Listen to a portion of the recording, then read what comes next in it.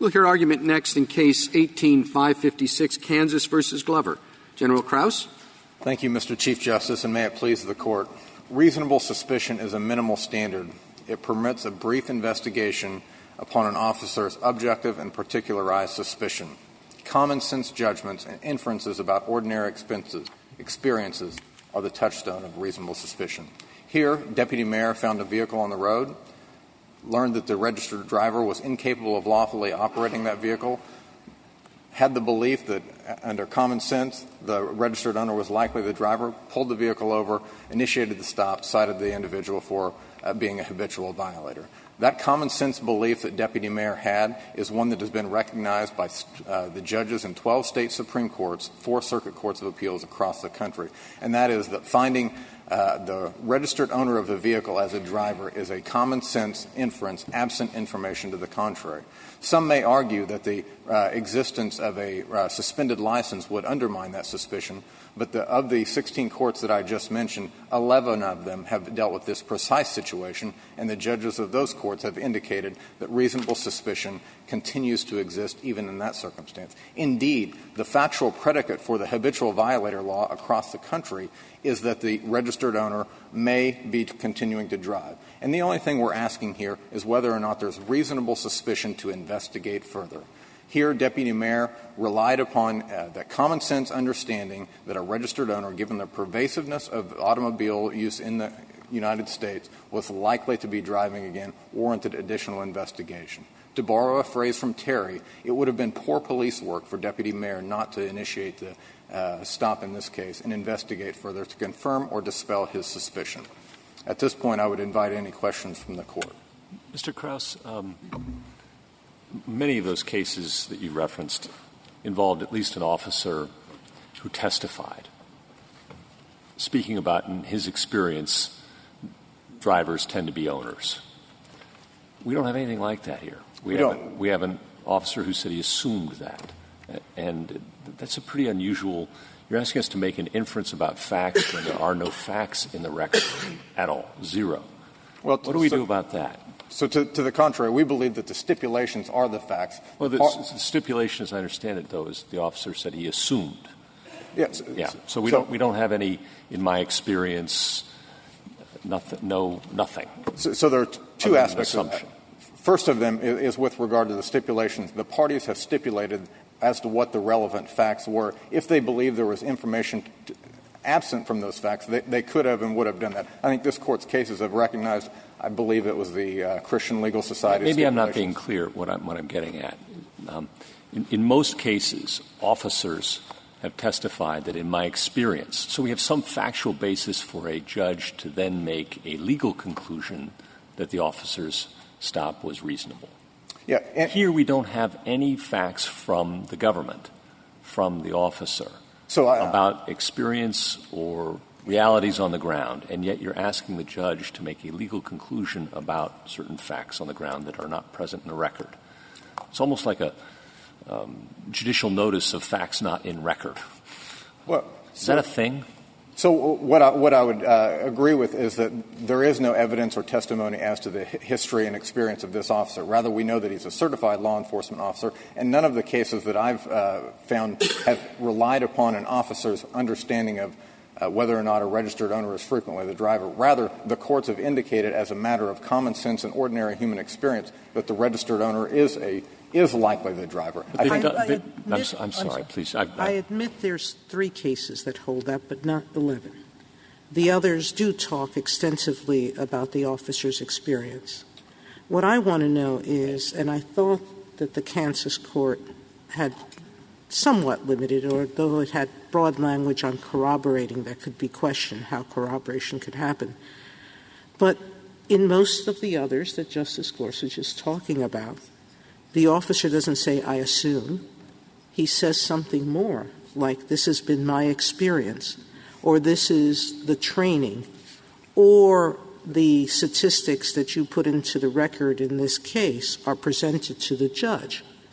Why is the Supreme Court better able than the trial court, who's the finder of fact, to make decisions about what common sense teaches? So, Or with the lack of anybody with experience in the field, at least there was one judge below who said, in my experience, that presumption doesn't make sense. And I'm presuming that 3 other courts have said to the opposite, but the Supreme Court here, the Kansas Supreme Court, agreed with the judge below. Yes. So let me address a couple of things. First, the assumption. We don't believe there's a legal distinction between assumption, presumption, inference, belief, or the otherwise. I think this Court's cases, whether it be Terry, Cortez, Wardlow, or any of the others, they refer to that term. So the reference as to assumption, we don't read a difference into that. But rather what we understand is that reasonable suspicion is something of common understanding and ordinary human experience, that whether or not the registered owner is a driver is not something that we would look to the law enforcement officer's history and expectations about. Rather, those cases come up, such as Cortez, in which we would have an international trafficking situation. Instead, more like Navarrete, it's common understanding that individuals would be driving under the influence and have certain particular behavior.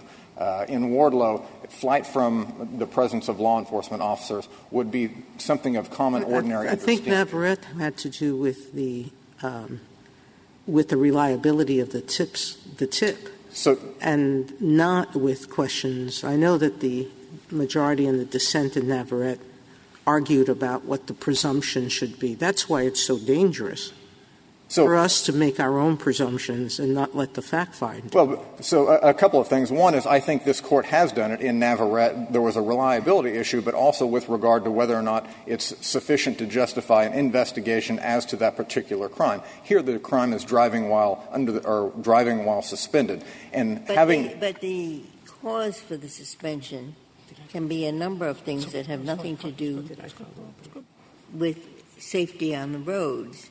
It could be, I didn't pay my fine, I didn't pay court costs. Doesn't say anything about the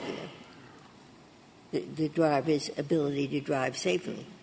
That's right, Justice. And was there a way of finding out why the license was suspended? So 2 things. One is this Court's Fourth Amendment jurisprudence doesn't look to the underlying crime as to whether or not it's a socially appropriate or a wise policy choice that would justify the suspension. Rather, this officer has an indication that Mr. Glover's license has been suspended and is incapable of lawfully operating a motor vehicle. I'm asking about the technology of it. Was there an easy way to push a button to say, so the registered owner's driver's license has been suspended because? Right. So it's not in the record, but my understanding is the answer is no. But even if there were, this law enforcement officer would not have the ability to say, it's driving while suspended for failing to pay any number of tickets. I don't think I'm going to initiate the stop. Rather, this law enforcement officer knows that the registered owner is incapable of lawfully operating a motor vehicle, and that gives sufficient suspicion in order to investigate further. Much like the conduct that was in Terry, that's maybe perfectly lawful conduct, and maybe it's a good idea, maybe it's a bad idea, but the officer at least has suspicion to generate additional inquiry. And make sure I understand.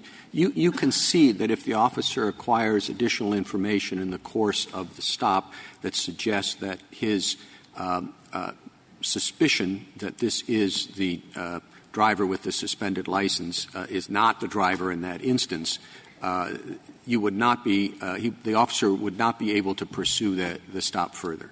Yeah, if for example, it's Mr. So-and-so who's the registered owner and the woman, there's a woman in driving the car, that would be the end of the matter, right? He would not be able to pursue the stop further? He would not be able to initiate the stop if information to the contrary had been present to him. The archetypal situation is the looking for a 60-year-old man and is a 22-year-old female. So that would dispel the reasonable suspicion. We have dealt with that question on probable cause.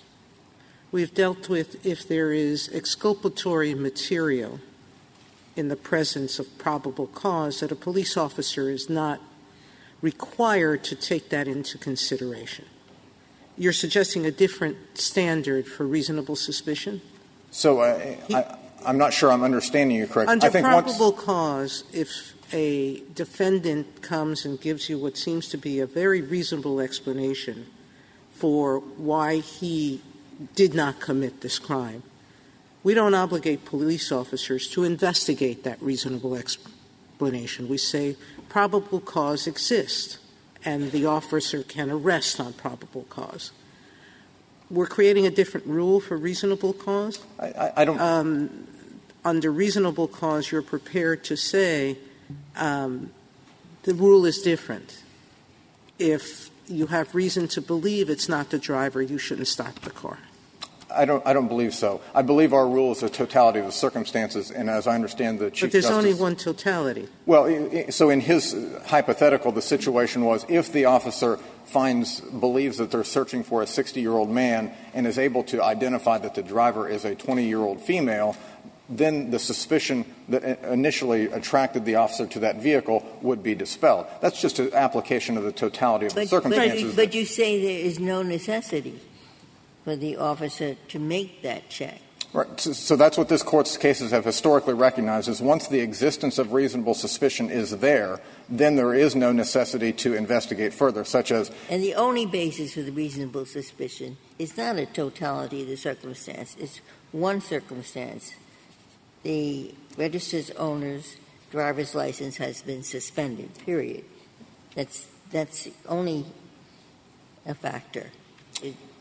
What is the totality in addition to? So the totality depends on the particular crime that the officer is investigating. I concede to the Court that the particular facts that the officer knew in this situation are frequently going to be determinative, but rather our rule permits the recognition that there could be situations that would come to the officer. For example, if, again, it's a convertible and you're able to see the person, that suspicion is going to be dispelled.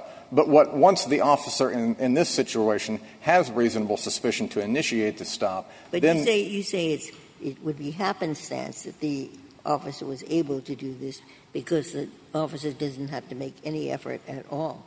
Once he knows that the registered owner's driver's license has suspended, he doesn't have to do one more thing. He can do a Terry stop.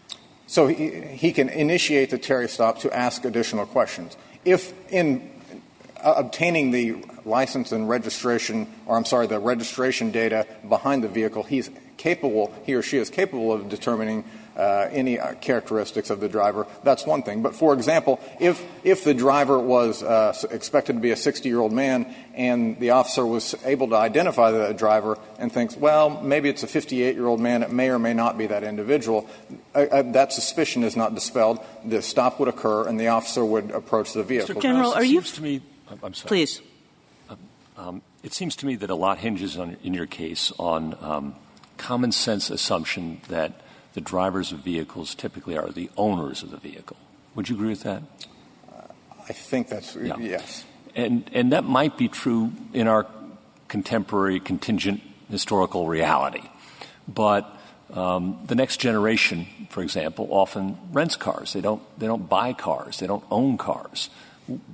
You're asking us to write a rule for the Constitution that presumably has some duration to it.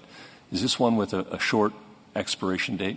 So I don't think it is. I think it would be part of the totality that could potentially come up. I would envision a situation in which 20 or 40 or 60 years from now, maybe our operation of motor vehicles are different, and under these same facts, perhaps there's no stipulation. Perhaps the criminal defendant that has been stopped would like to cross-examine the officer and say, well, in 2019, the registered owners were frequently the driver, but our life has changed. We've become the BRB or Airbnb of the society, and that is something that the court would then be able to consider. General, do you know the Florida v. Harris dog search case? You're familiar with that?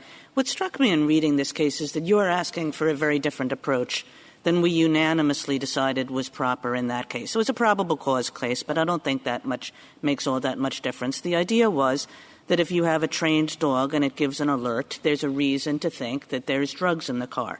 And yet, unanimously, we said, but at that suppression hearing, a person is entitled to say, that's not all the circumstances that exist. We know something about the dog's history. We know something about the dog's training.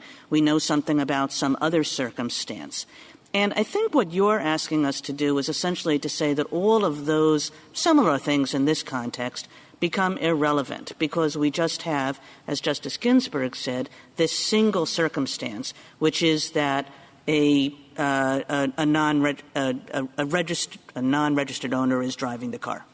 Yeah. So I actually think right. You've got it. Yeah. I actually think that's helpful because it depends upon what the nature of the inquiry is. Here, it's driving while suspended, and the registered owner and the connection to the driver is common. With regard to a trained dog to sniff out particular drugs, I think there the dog actually alerted to a drug that it was not trained to identify. And so that's a more nuanced characterization than whether or not an individual is driving their vehicle. Because, for example, and by the way, Mr. Glover could have cross-examined on a similar sort of circumstance. Mr. Glover chose not to because the parties agreed what the facts were, and they were tied to the particular crime of driving while suspended. Does it make a difference, Justice Kagan pointed out, that case was probable cause, this is reasonable suspicion. Does the level of inquiry or examination vary depending upon whether it's probable cause or reasonable suspicion? Obviously, both Fourth Amendment, but the inquiry is much lower, or the burden is much lower for an officer to justify a brief investigative detention to confirm or suspect. The threshold is certainly lower. Yeah. But why would it be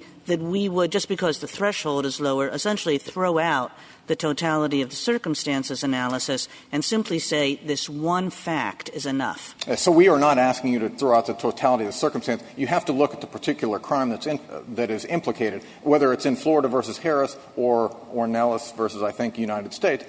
Those are relatively complicated crimes. I look at the Cortez case in which the number of inferences and deductions in order to identify Chevron as he was scurrying people across the border. Those are some significant inferences that depend upon an educated understanding of the law enforcement officer. I guess I'm just not seeing that. I mean, the question in the dog alert case is, are there drugs in the car or are there not drugs in the car?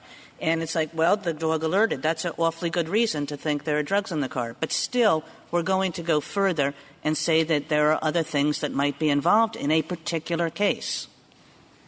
Yes, briefly. Thank you, Your Honor. So I would say that in this situation, the database alerted that Mr. Glover had a license that had been suspended. He couldn't operate the vehicle. We don't know why the dog alerted, and we had to have information as to the officer's training and experience to answer that question. Thank you, counsel.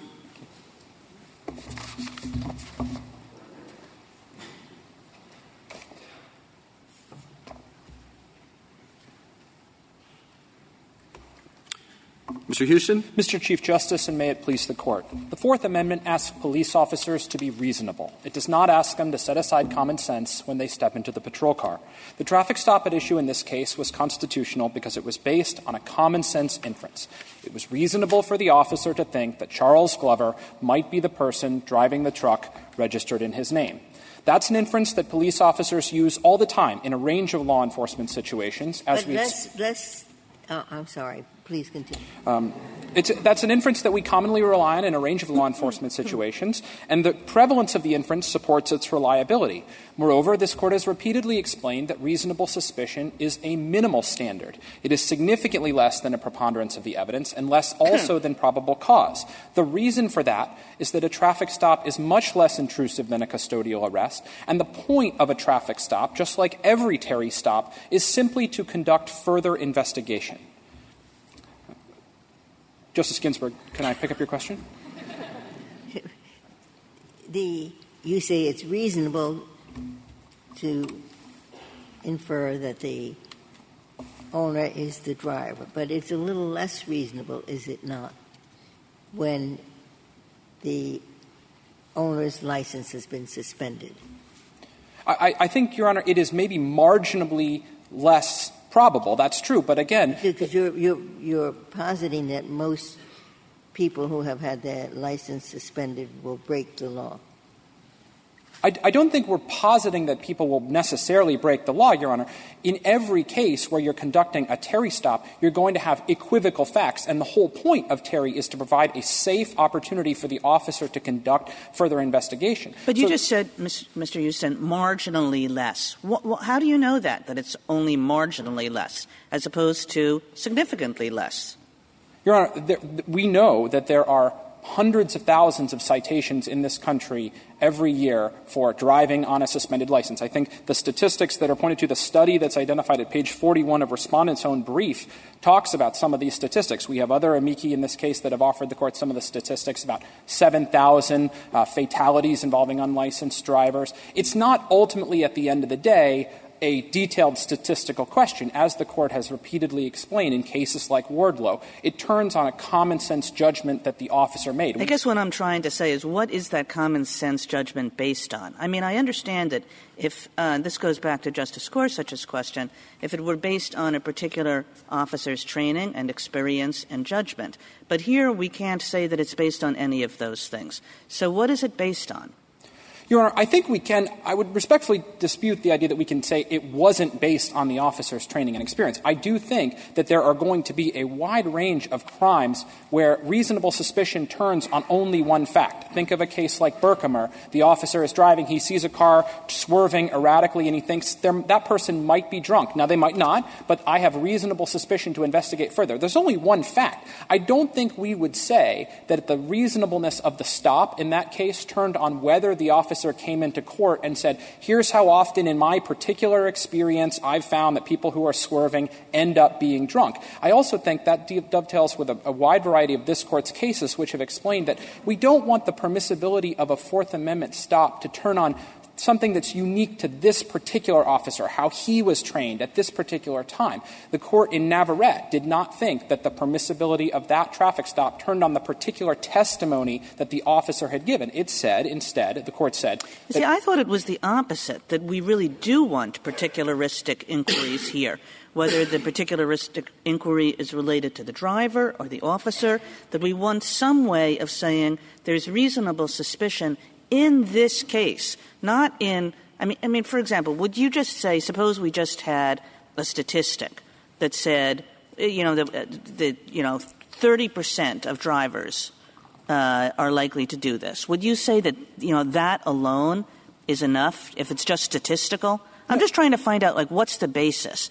Is the basis purely statistical? Is it something about a particular driver's experience and training? What is the basis? Your Honor is absolutely right that the suspicion has to be particular and objective. That's the Court's formulation. But when the Court has talked about particular, it means particular to this suspect, not particular to this officer. Indeed, the Court has said we don't want the availability of a traffic stop to turn on whether it's made by a junior officer versus a more experienced officer or something like that.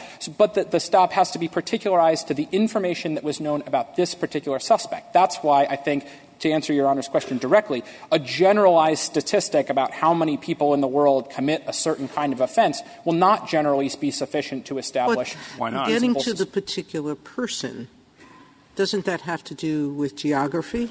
Meaning, I suspect there are some towns in the United States where people don't break the law no matter what. That it would be, if your license got suspended, the police officer knows that in this jurisdiction that presumption is not a good one. It doesn't work. It might work somewhere else, but without having the officer testify as to where he's doing this stop, we don't know. Absolutely. So you really are asking us to have one presumption based on no evidence, other than a stipulation that says that the driver of that vehicle or that vehicle belongs to someone whose license has been suspended.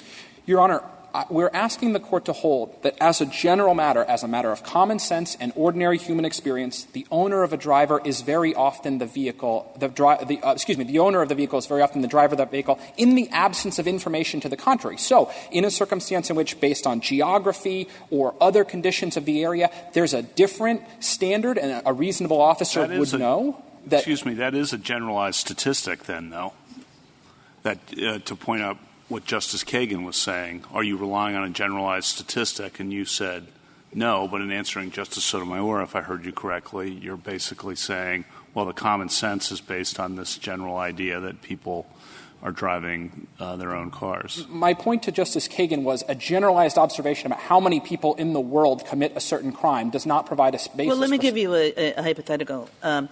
Suppose that a municipality has a law that says everybody has to carry their driver's license with them at all times. And suppose that a particular police department actually did a kind of survey or, a study of their practices and found that actually 50% of teenagers do not carry their driver's license with them at all times. All right? So now it's like common sense that if you see a teenager, she won't be carrying her driver's license with her. Does that give the police officer the ability to stop every teenager that he sees? Generally not, Your Honor. I think the Court has said that that's what it means for the suspicion to be particularized to the individual. You need a reason to pluck this needle out of the haystack. How is that different from this case? Or, you pull over a teenage driver because you suspect they're texting, and there's statistics on that. So it's the same hypothetical as Justice Kagan's, and distinguish that from this case. The difference, Your Honor, is that you need a reason. The officer needs something that identifies the particularized suspicion that this driver is committing a crime. There's the particularized suspicion. Look, she's a teenager. I don't think, unless that inference was so overwhelmingly reliable, it correlated so strongly, I guess at a certain point the inference becomes so overwhelming that there's a particular behavior that's so closely correlated with criminal activity that it would provide reasonable suspicion. So why isn't the requirement, as the Kansas court suggested, that you have to corroborate, and I take that word very generally, that you just got to, if you can, safely, because no one's asking police officers to do things unsafely, okay? But at least drive by and see if it's an older person. Make sure it's not a woman. Do something besides permitting one fact to drive a conclusion that's no different than a generalized statistic. Two responses to Your Honor. First, it's actually not nearly as safe to do that as one might suppose. As we explained in our brief, officers are trained instead to keep their vehicles positioned behind a suspect because that's the safest place for them to be. But even in a circumstance where everybody would say you could reasonably attempt that sort of in-vehicle pull-aside and peek maneuver, this Court has repeatedly— Pull it, you drive by. Plenty of police officers that let someone they want to stop move forward from where they are and then pull in behind them. There's a whole lot of things that could be done to do that. And if the officer does that, Your Honor, if the officer gains that type of information, that absolutely would be part of the totality of the circumstances. But I think this Court has explained in Socolow that where an officer develops reasonable suspicion, a traffic stop is authorized, and the permissibility of the stop does not depend on other less intrusive investigatory techniques that the officer might have pursued. You could make the same argument in any reasonable suspicion case. Every defendant would come in and say, there's always something that the officer could have easily done to investigate me further short of making a traffic stop. The point of the reasonable suspicion standard is to be a minimal standard because the purpose of reasonable suspicion is simply to conduct further investigation. Thank you. Thank you, counsel. Ms. Harrington. Thank you, Mr. Chief Justice, and may it please the Court. Kansas and the United States asked this Court to adopt a bright-line nationwide rule that it is always reasonable to assume that a car is being driven by its unlicensed owner. But in 3 briefs and now 27 minutes of oral argument, they have offered literally no way for this Court to assess whether that is, in fact, a reasonable assumption, whether it is, in fact, based in common sense. They disclaim reliance on the factual context. They disclaim reliance on officers' experience. They disclaim reliance on statistical evidence. They simply assert that it is common sense in every circumstance and in every community in the country. But that's not true, and that's not how the Fourth Amendment works. Here, the only fact that would give rise to suspicion of illegal activity is the identity of the driver. And it was Kansas's burden to establish that the officer had reason to suspect that Mr. Glover was driving.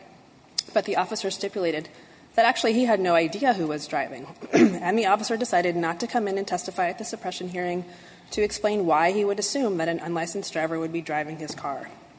Kansas should not be permitted now to make up for its evidentiary lapses by relying on a bright-line nationwide rule that has no basis in facts or in the circumstances of this case or in statistical evidence.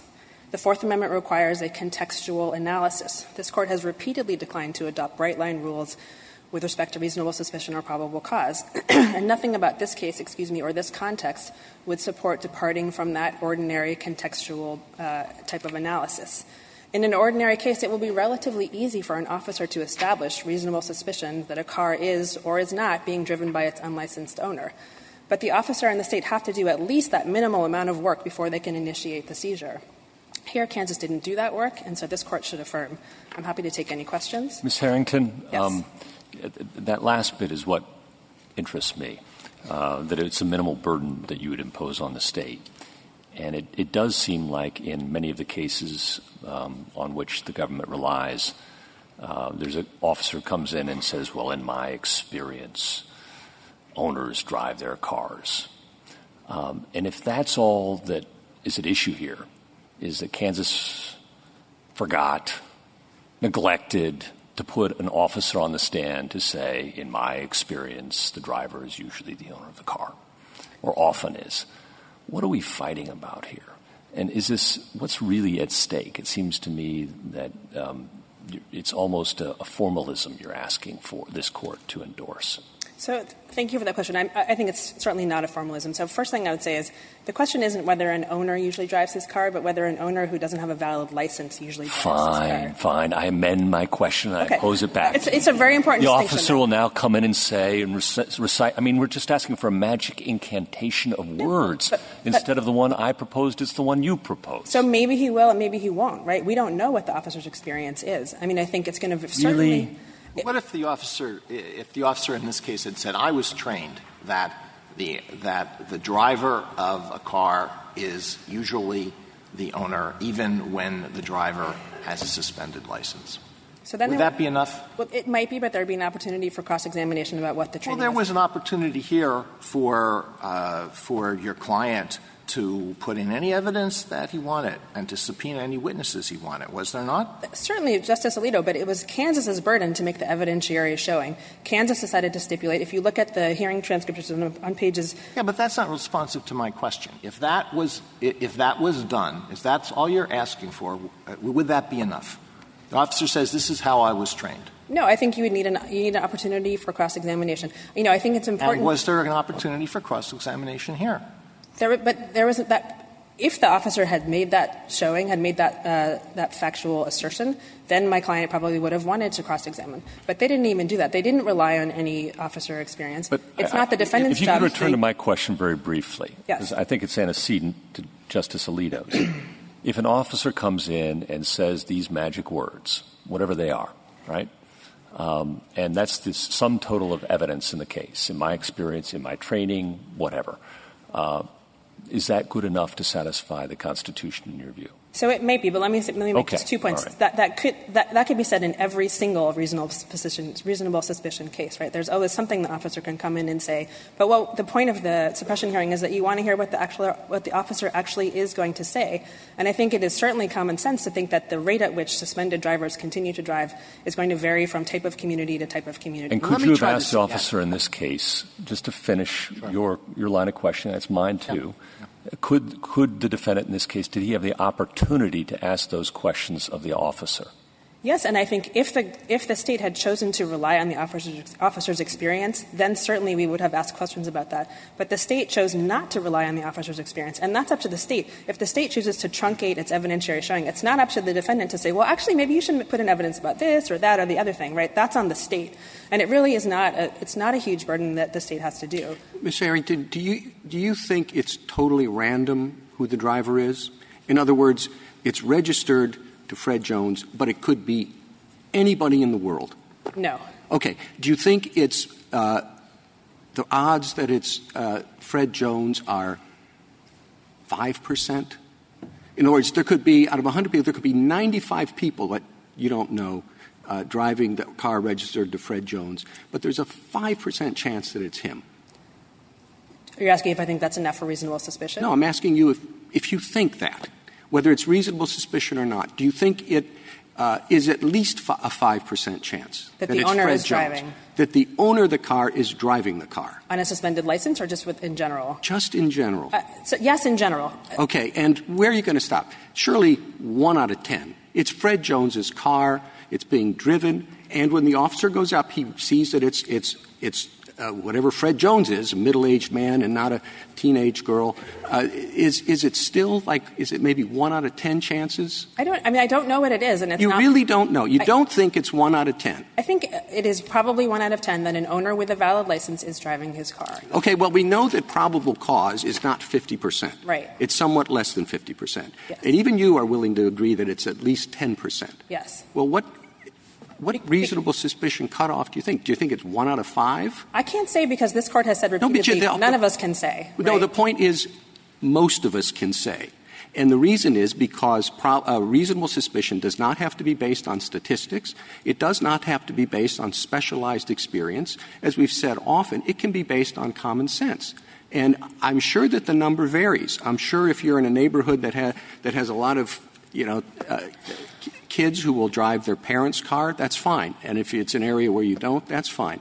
But reasonable suspicion doesn't depend upon the kind of showing that you seem to demand, whether it's a statistical study or special experience. No, Mr. Chief Justice, I'm not saying that the state has to put in any particular type of evidence, but if they're just relying on an assertion of common sense, they have to give us some way to assess whether that is a reasonable common sense inference. No. I was just going to say, if they're relying on common sense, they don't have to give you anything more than common sense. But how do we know if it is common sense? I mean, I think you're already got you to 10%. But that's about owners who have valid licenses. I think I think it is not at all common sense. It's the opposite of common sense. I think that someone having a suspended or revoked license is going to have no effect at all on whether they drive. I think the inference cuts the other way. We know somebody's already broken the law in some sense. He's got a suspended license. I think it's probably more likely than not that he would break the law saying you can't drive with a suspended license. So first, the facts on the ground suggest that we don't know that because in many states it's the inability to pay fines that results in a suspended license, not criminal activities. But second, this Court has never, ever held or come close to holding that evidence that you committed X crime is enough for us. This is collateral to your basic proposition. Your basic proposition is that it doesn't rise to the level of reasonable suspicion to think that a car registered in Fred Jones's name is being driven by Fred Jones. That's different than the collateral point about whether he's more or less likely because the license is suspended. No, that's not true. Our basic proposition is it's not a reasonable inference when Fred Jones does not have a valid license.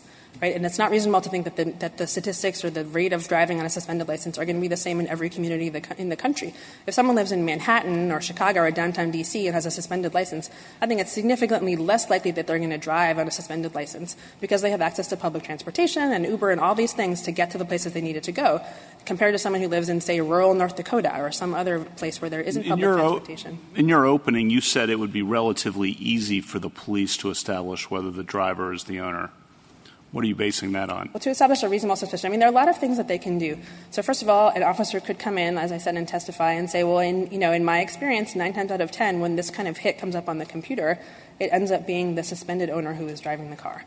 An officer could say the information that came up on the computer was that this person had previously been caught driving on a suspended license. That's what's. Can I go back for a second to and the Chief Justice's question? Because I had exactly the same reaction, and I'd like to finish with that or just step further. I go outside. We go outside. There's a car driving. We happen to know the license plate, and the license plate tells us that Charles Smith owns the car. We see a friend. He says, I reasonably suspect that it's Charles Jones driving that car. Would you say the friend is wrong to reasonably suspect that Charles is driving the car? No, unless the you have answer some is reason. no. Now we add another fact. I would like to tell you a fact. On my side this time, the state told you the other fact. I'm telling you this one. His license was suspended. Now he says, that's a good point. But I still reasonably suspect he's driving. Now, would you say that now that person is wrong? Yes, you would. Well, but you're asking me to say I would have questions that person is a question, but the question you're asking me to say that person who still suspects that Charles is driving is unreasonable. That's pretty tough for me to say. It's pretty tough for me to say that person's wrong, unreasonable, when he still suspects it. Now, there we are. And I can't get any further in this case. Now, it may be that you have found some precedent that shows that this initial reaction, which I'm showing you, is totally wrong. And I'd like to know what it is because I'll go read it. Well, I'll point to basically all of this Court's Fourth Amendment cases, which say you have to look at the totality of circumstances. Well, we just did. And you can't just assume illegal activity based on one isolated fact. I'm not assuming illegal activity. You are if you think that he has a suspended license. It happens to be. But all I'm assuming is a fact. All I want to know is a fact. Is Charles driving the car? Right, so That's different from the teenage. Justice Breyer, I would point you to Brignani-Ponce and Brown versus Texas. That's two good examples. United States versus Brignani-Ponce. I won't try to spell it here, but it's in the briefs. And Brown versus Texas. Those are two cases where this Court has said you can't do basically what you're saying. In Brown versus Texas, there was someone in an alley walking away from another person in a high crime area, and the officer stopped him and did a Terry stop basically. And the Court said it's not enough that he was present in a high crime area where the probability that he was doing something illegal was higher than if he had been somewhere else. Not enough. You need something else. And there's a footnote saying, including just the officers explaining why, in his experience, so what the presence is there. Something else? I mean, you're referring to experience, and you're making a distinction between the rookie cop and the one who's on the beat for a long time. And right, so maybe you know something more about the driver's history. It could come up that, Mr. Glover was charged in this case with being a habitual offender. One way to be a habitual offender is to have been convicted 3 times of driving on a suspended license. If that's something the officer knew. I think I asked the question whether there's an easy way to find out what was the reason for the suspension, and the answer to that question was no. For Kansas, for this county at least, but that's probably going to vary from community to community. I'm sorry to interrupt you. Tell me how you think the police can safely verify that their suspicion that the owner is the driver is accurate. So, as I said, that you can do things short of verifying it, right? You can rely on your experience. If this hit comes up at 9 times out of 10, it's always the suspended owner who's driving. If you know something specific, that this person has previously been caught driving on a suspended license. But also, this stop happened in a sort of in an area where there were multiple lanes of traffic in every direction. There was a stoplight at the corner. It would not have been dangerous or difficult for the officer to pull alongside the car and take a glance and see, is this an African-American man? Do you have statistics to support that proposition? I don't. That it wouldn't have been hard for the officer to pull up next to the car and look over? I do not know, Mr. Chief Justice. But that is certainly part of what officers do. They examine the circumstances and the factual surroundings. I have noticed since taking on this case, just driving around, how easy is it or how difficult is it to see the face of a driver in front of me just by looking in their side view mirror, their rear view mirror. And there are certainly circumstances where you can do it and it's not difficult. But if he peers into the window and his glass is tinted and he can't see. So you're saying if he has, in that case, he can't make the stop, he has to let the driver go on. Unless he can rely on one of the other several things I've mentioned, like his experience with these types of... I mentioned one of the problems with experience, that you're making a distinction between the rookie cop who doesn't have any experience and the veteran. But that's going to be true in every Fourth Amendment context, right, where you're relying on officers' experience. If they have no experience, it's going to be harder for them to justify their reasonable suspicion. What about the manual that says, stay behind the car that you suspect? So if such a manual exists and it's not in the record, then you would need to rely on one of the other methods of establishing reasonable suspicion. One thing officers often testify about is how the person that they're suspecting reacted to the officer's presence. And so if suddenly the car slowed down in a way that seems suspicious or took a sudden turn, that could be a factor in, a tile in the mosaic of circumstances that would be relevant. You want the officer, therefore, to follow the driver, and your brief suggests this, until they make a lane change or till they go too quickly on the right turn on red or don't come to a full stop. And what sense does that rule make? So I think that's one option, and this Court said... That's an option you articulate in the brief, and I'm trying to figure out what purpose that would serve. Just, okay, instead of stopping right away, I'm going to follow you until you go 31 in the 30, and then I'm going to immediately pull you over. Well, you would follow until you had probable cause of some traffic violation. And this Court said in Delaware versus Pruse that that is the way that these laws about licensing and registration are generally enforced. But if I understand you correctly, Ms. Harrington, you don't really require that anybody be followed until they do something wrong, and you don't really require that a police officer goes and checks out who's sitting in the front seat. A police officer could do neither of those things as long as the police officer shows up to the suppression hearing and says, I base this on my training and my experience, and subjects himself to some form of cross-examination. Just like the usual way, right? You talk about how much experience does he have to have? How many times does he have to stop a car because he thinks, well, I guess he can do it. How does he get experience if he can't do it the first time? Well, if he has some other basis to do it, or, he's driving with someone. I don't know. It's just like the dog, right? It's like, somebody certifies me, somebody trains me. I've seen this done by my partner. I've heard about it being done by other people in my department. It's just you subject yourself to something, which is the point of suppression hearings, isn't it? Right. This Court held in Ornelas versus United States that courts should defer to the reasonable community-based experience, not only of law enforcement officers, but also of trial judges. Here, that was a probable cause case, right? Probable cause, although it's still less than 50%, is significantly more than reasonable suspicion. That's absolutely true. So it may be the case that you don't need same level of training and experience and background to make the assumption that you've already said is at least 10%. You may need less, but the type of analysis you would go through to determine if there is reasonable suspicion, there's no reason that would be different than in a probable cause case. Let's say a police officer pulls up behind a car after having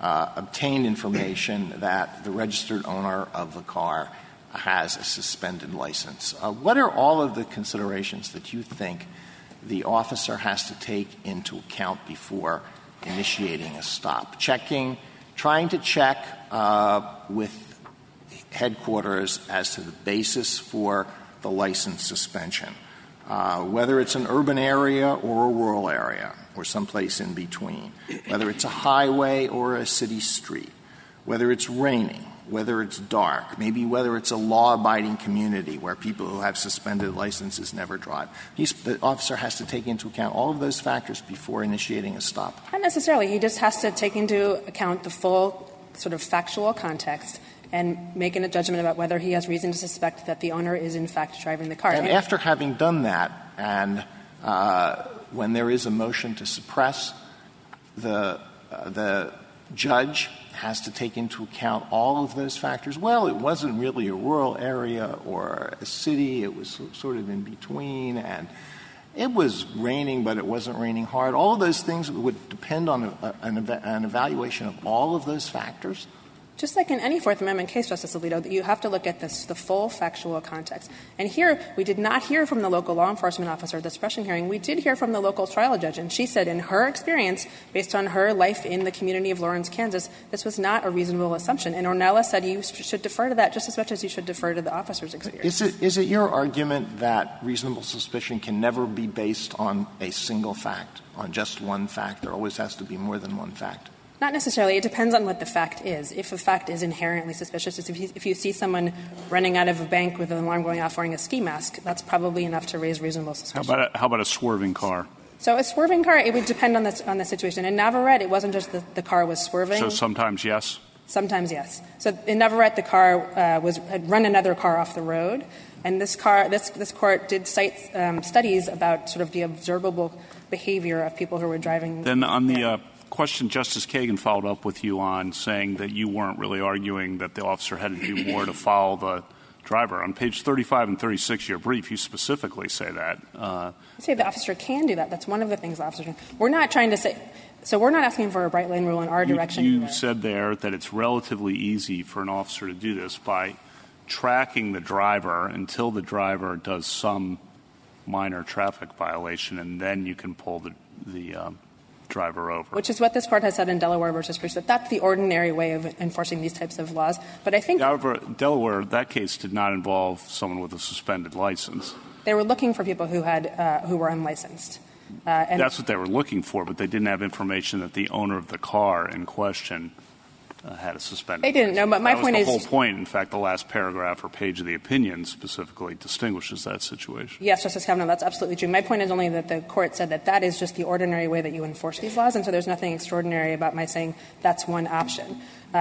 When I'm talking in the brief about how it is relatively easy for officers to do this, what I'm saying is there's no reason to depart from the ordinary Fourth Amendment contextual analysis to adopt a bright-line rule. There's no special safety justification. I'm just trying to figure out what sense that makes. I don't want to dwell too long on this, but you made a point of it in the brief of, the officers should just follow them around until they do something wrong on the traffic laws. And do you think that really is a sufficient basis to stop someone in this exact circumstance? If they'd gone another mile down the road, it would have been fine because he swerved or just barely exceeded the speed limit? Well, I think if the officer has no other basis for having a reasonable suspicion that the suspended owner is in fact driving, but they kind of have a hunch and they want to follow up on the hunch, then they can just follow the person until You're encouraging pretextual stops. No, it's not pretextual if they see something that raises probable cause for some other violation. This Court has said that's fine. It doesn't matter what the subjective motivation was. If they see something that objectively creates probable cause to make a traffic stop, they can do that. You mentioned peering into the window. That's something that could be done. In some cases, yes. I mean, so our point is just there's a whole number. I hope I didn't interrupt you if you have more to your question. There's a whole number of things an officer can do to do more than just say, I'm just assuming that the unlicensed owner is driving the car. But it does seem, I think the word formal was used after this case. Suppose you're right. And in every case, what happens is that the police officer goes to the hearing, testifies, either my manual said stay behind the car, or in my experience, when I've done stops, it's the registered owner who's the driver. That would be that's okay. That would probably be fine. And I'd say probably only because this Court has said we don't adopt bright-line rules, so I don't want to give sort of absolutist answers. Well, if that's the case — I'm sorry, Chief. I'm just saying he doesn't have to say that in his experience the registered owner is the driver, right? He just has to hit 1 out of 10 times. Or 2 out of 10. Maybe. I mean, in my experience, I've done 10 of these, and twice it was the driver, and that strikes me as the right number for reasonable suspicion. It might be enough. This Court has never put a number on it, has said a number of times it can't put a number on it, and so I can't put a number on it, but that might be enough. It might not be enough. Well, if it is, and if your answer to Justice Ginsburg is correct, that all an officer has to say is in my training or experience 1 out of 10, 1 out of 20, it's been the driver who's the owner of an unregistered car. Unlicensed owner. Unlicensed, yeah, right. All right. Then why is it? Why shouldn't we read the declaration here as effectively saying that that I assume I'm an officer. This is what I do. Right. I assume this is the driver. This is okay? Kansas, not This New is York. the owner. Okay. Touche. Why isn't that a fair reading, though, of the declaration before us? And then it becomes incumbent upon the defendant, if the defendant wishes to raise questions, just as a defendant might, about the dog's training and sniffing abilities and record with different substances, to raise some questions about the officer's training and experience, or locality circumstances in Lawrence, which is a very law-abiding community. I'm sure. Or whatever. Why shouldn't we read this as effectively exactly what you say would be sufficient? I think the simple answer is because it isn't. That isn't what it says. It just said he assumed that the owner I understand was the driver. literally, counsel. It says it's a different formulation of words. But why isn't it functionally? Why isn't it practically? Why isn't it really exactly what we're talking about? It doesn't say I assume that an unlicensed owner is the driver. It just says I assume an owner is a driver. That's so it's not all the magic relevant words. question. It's just not magic words. You just have it's like I said, it's not going to be very hard in most cases, but the state has Ms. to do the work. Harrington, I read the lower court, the Supreme Court, Kansas Supreme Court's words literally. It said, when a court draws inferences in favor of the state based on a lack of evidence in the record, it impermissibly relieves the state of its burden. Right. And very carefully it says, here the problem is not that the state necessarily needs significantly more evidence. It needs some more evidence. Right. I think that has to be true. And the Kansas Supreme Court said, I'm not even going to try to list all the different ways you could do it because there's so many, but you have to just do something. That's sort of all the rule we're asking for. That's what this Court has said time and time again in its Fourth Amendment cases, that you have to look at the totality of circumstances. You can't just rely on a single fact that has a probability-based correlation maybe to a crime. You have to come in and explain the basis for your suspicion. My friend Mr. Krause talked about Terry, but Terry did not adopt a bright-line rule that anytime someone walks past a store window 3 times, you automatically have reasonable suspicion, right? They relied on the officer's experience, his observations of other things that were going on. That's all we're saying in this case you should do. Just rely on other things that were observed, other things the officer knew. Maybe in his experience the database is extremely unreliable. Well, that would be something that's relevant to know. Maybe in his experience it's extremely reliable. Also would be relevant to know. We just need something more. Do you think in Terry they needed statistics about the percentage of people who walk by a window 3 times who have some criminal intent? No. In Terry, there wasn't a sort of probability-based suspicion. But also, I want to be clear, we don't think the state needs statistics. Kansas relied on statistics in its opening brief to this Court. We think they were bad statistics, and its amici statistics were bad statistics. They're not relevant to the central question in this case. And so our point in our brief in discussing the statistics is at least you have to rely on good statistics, right? So you said something that certainly caught my attention. I thought the officer was probably saying the right thing. In my experience, people who own cars are likely to be the drivers. End of the matter. Until you point out, not them, you point out that here the driver had lost his license. Now it becomes more difficult. But you keep saying not a bright-line rule. I don't think it's a bright-line rule. I don't see that. You want to add other things. What other things? And if there were other things that were relevant to this, why not call the officer and ask him about them? And if you want to say, no, it's not, that's unreasonable given my fact. Given my fact, you probably didn't say that because actually the statistics show 75%, 60%, but not here, Okay, we're into that. But what is it? What is it that you think is that extra thing in the facts here that should have been in? I mean, I've listed like 10 things he could have done, and he didn't do any of them. I didn't say that. I said, what is it? I'm not talking about what he might have done. Yeah. I'm saying what fact is there other than the 2 he pointed to and the one you added that you think was relevant? So the behavior of the driver could have been relevant. It could have been relevant whether Mr. No, I'm not asking could have been. Well, I don't know because they didn't come forward. It's all the right, state's so burden your to put point forward is the evidence. You should decide all the facts, but I can't point you to a fact that was relevant and wasn't decided. I mean, you say they shouldn't just do. How about his experience in training? Yeah, I mean, he could have testified about his experience in training. Maybe in his experience, 9 times out of 10 or 99 times out of 100, when you pull someone over in this circumstance, it's not the unlicensed owner who's driving the car. We just don't know, right? They need to come in.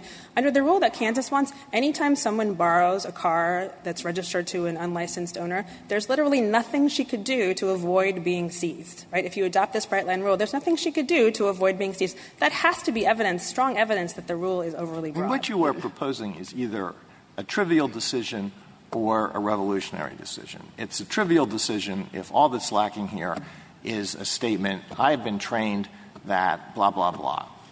It's a revolutionary decision if in every case involving reasonable suspicion there has to be a statistical showing or an examination of all of the things that you think are necessary here. Is that not right? May I answer? Sure.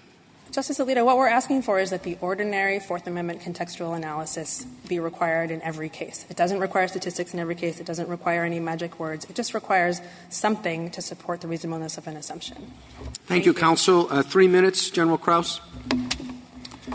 Thank you, Mr. Chief Justice, and I'd like to first start with regard to the officer's training experience and lack of testimony. The reason that isn't in this case is because Mr. Glover stipulated to the facts below and failed to raise any question as to the officer's training and experience until the red brief in this court. See page 4 of our reply brief. Wait a minute. Whose burden is it? Isn't it yours?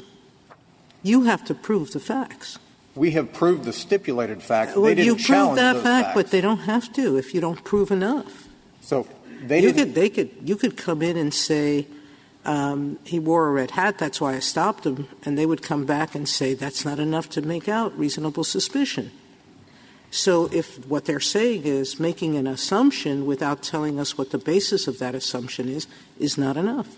So the point is they stipulated to the facts that were relevant to the determination, and the Kansas Supreme Court made a determination as to those facts. My point is that didn't arise until the red brief in this court, and so we don't think it's fair to criticize once they've agreed. If they wanted to indicate as to what the statistics were, they had an opportunity to call that officer and cross-examine him. Second, with regard to waiting for a violation, as Justice Kavanaugh talked about, we think that's a perfectly reasonable situation if we're going to eliminate reasonable suspicion. Rather, if there's a traffic violation, that's probable cause for a stop, and that's not a basis. This Court's decision has indicated that you don't have to wait for a probable cause in order to initiate a stop. And so I think your question was right on.